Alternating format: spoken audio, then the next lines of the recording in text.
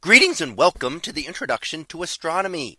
One of the things that I like to do in each of my introductory astronomy classes is to begin the class with the astronomy picture of the day from the NASA website, that is apod.nasa.gov/apod.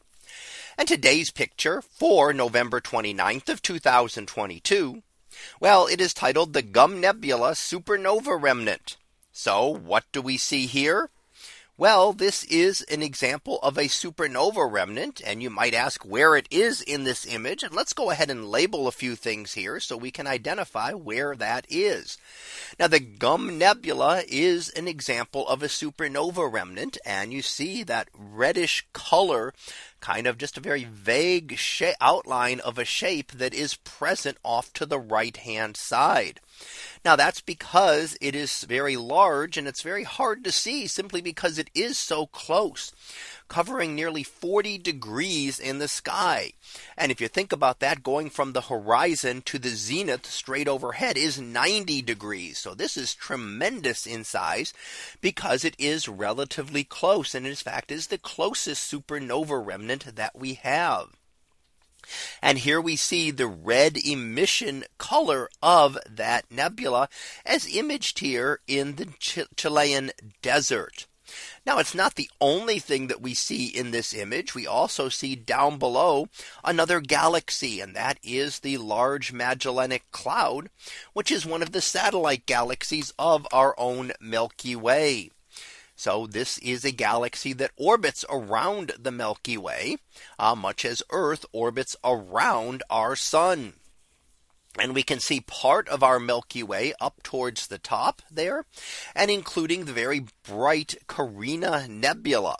And this is an example of a very large star forming region, and very prominent. And a lot of these objects that we see here, especially the Large Magellanic Cloud, are objects visible in the southern hemisphere. You have to be south of the equator in order to be able to see the Large Magellanic Cloud. And that's because of how far south it is. From northerly latitudes, it will never get up above the horizon. So just as in the north, we have some objects like the North Star or even the Big Dipper that are always visible, always up above the horizon. There are objects that never get up above our horizon. And depending on how far the further north you are or further south, the smaller a percentage of the sky that you see. So an observer on the equator would really get to see the entire sky. And an observer at either of the poles would get to see half of the sky. And in between, you would see only portions of the sky. So you would never be able to see all of it. So you get to see some objects all the time, making them permanently visible, and other objects you would never get to see from that latitude. So here we get to see a star forming region. That is the Carina Nebula.